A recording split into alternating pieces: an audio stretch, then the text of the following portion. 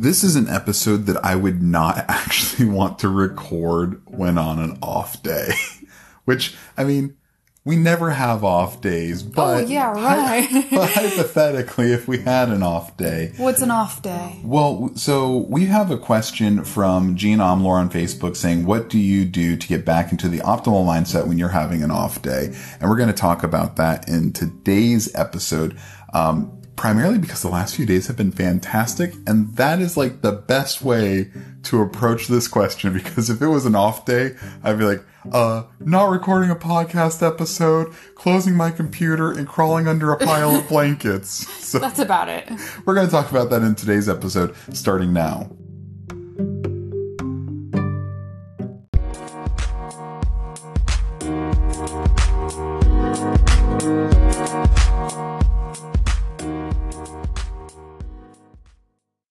Do you wish your life away waiting for Friday? Do you dread Sunday nights and Monday mornings? My wife and I have spent over a decade building an online business while raising a family. I quit my cubicle job to live the life I wanted, to experience freedom, and we want to help you do the same. We're Chris and Laura. Welcome to Fearless Together.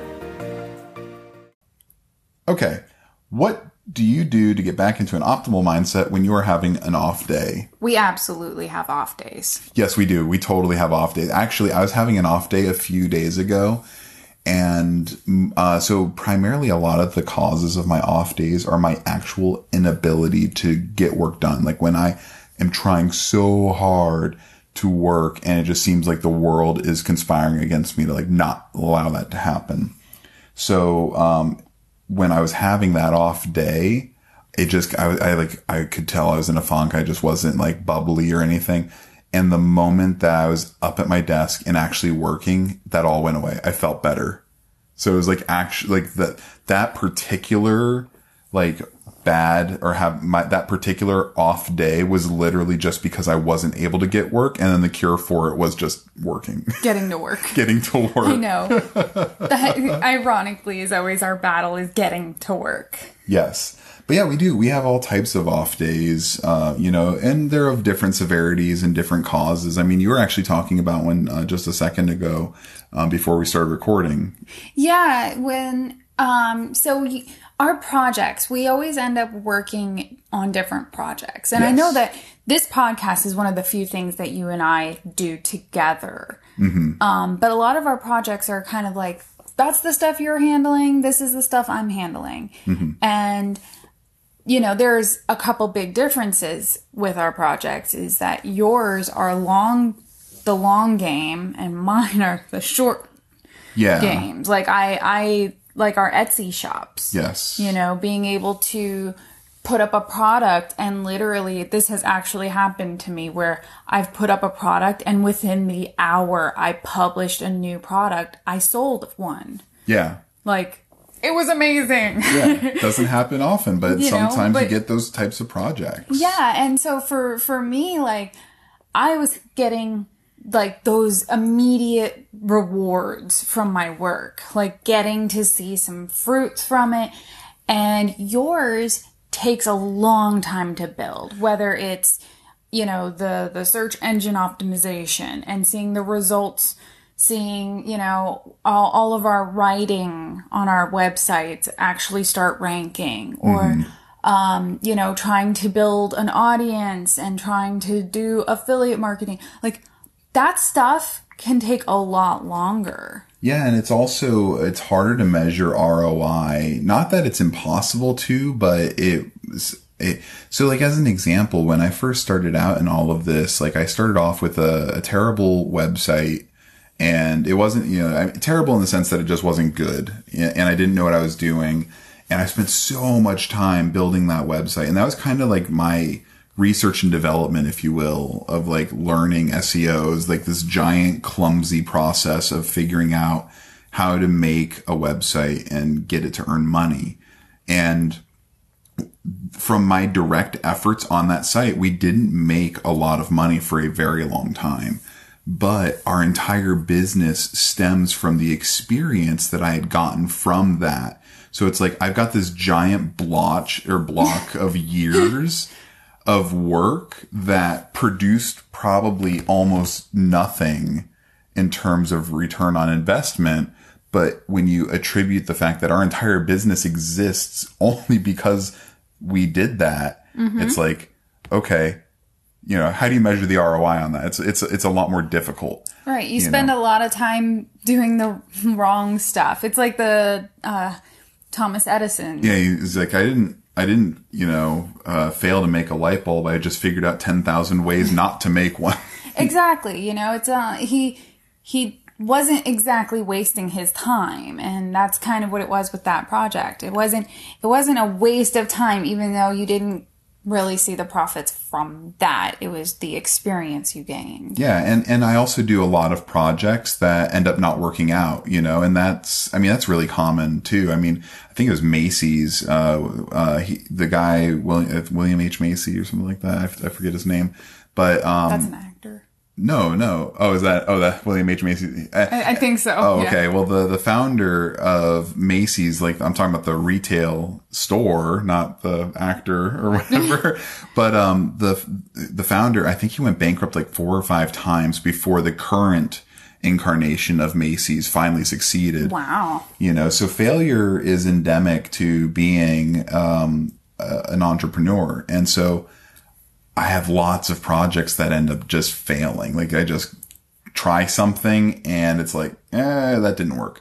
But the few things that do work end up, you know, and basically I bring things back. I create a system, bring it back, and then we just repeat the system because it's like, this is the system that makes money after I figured out all the ways not to make money with it. Yeah. And I mean, obviously when you're like realizing something's not working out and you either have to just, you know, throw it away project, or, you know, you're done years later realizing, well, that was a failure. Like those produce off days for us. Oh, absolutely. Yeah, no question. You know, when you have a project that you put so much time into and you've tried every like angle you can think of and you're just like, I guess this isn't going to work. Oh, it's so disappointing. It is. But it's all a part of this business. And that's something that I try to remind myself of. And maybe that's one of the things that I use to get back into my optimal mindset is not everything I touch is going to turn to gold. And it's silly for anyone to think that that's going to be the case. You will fail. You are going to have websites that for some reason Google doesn't like it, or you can't connect with your audience. You're going to make a product that nobody wants. It just happens, but you got to keep trying. Yeah. And the more you try, something's going to stick and it's going to work. And then you'll have like crazy awesome days. Yes. You know, and one of the other things that helps me, you know, a lot, and, you know, I would encourage anyone that, you know, obviously a lot of people live very separate lives from, you know, like when you're running an online, it's very common, I guess, having spoken with a lot of different internet entrepreneurs, but especially when starting out, a lot of people kind of do it the way that I did, right? They have their job and then they just kind of do something in their spare time and try and grow it. But they usually like don't include their spouse in it. You know, they just like, I'm going to do this thing. And maybe it's like a fear of failure and like looking like I knew it was not going to work. Or, you know, it's just like, I don't want to bother them with this boring stuff until it's actually doing something.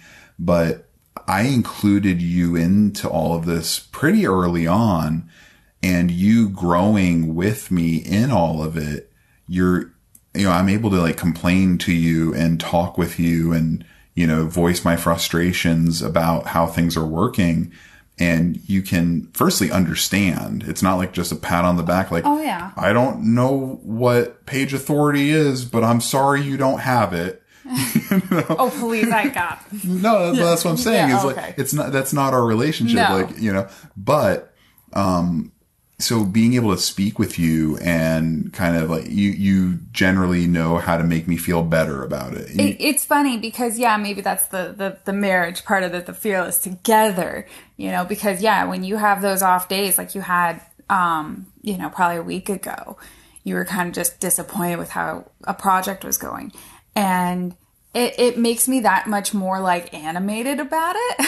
Yeah, like, we were talking about it's like we're on a seesaw together. Like if she's having a bad day, like I just get into a better mood and I try and like, you know, how are we gonna make today awesome? Yeah, you know, and then when I have my off days, I guess we motivate each other to kind of cheer each other up or something. And so hopefully other people have that, because, you know, that's one thing that helps me out a lot as far as getting back into my mindset and going, yes, all right, yes, that project didn't work out, but look at all the other projects that have. Yeah.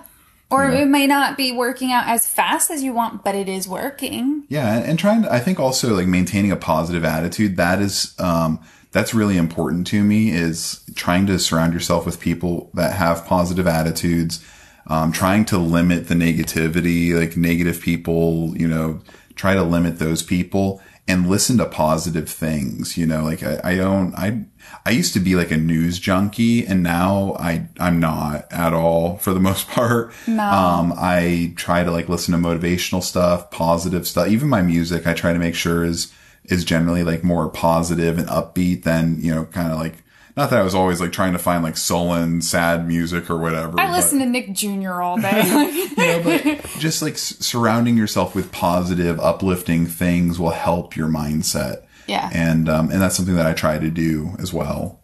Yeah. So that's pretty much it. Like when it comes to like, what do you do to get into an optimal mindset? There's like no alchemy here. It's, you know, surround yourself with positivity, you know, good, you know, be around the people that you care about, and they'll help you through it. Yeah. And, you know, try to just keep yourself motivated. Remember why you're doing what you're doing. And look at the progress you've made so far. Definitely. Yeah. And just remember that failure, especially if failure is the thing that's like getting you down, failure is a part of the process. And I'm not saying it's fun or that's going to make it feel better when it happens. It always stings.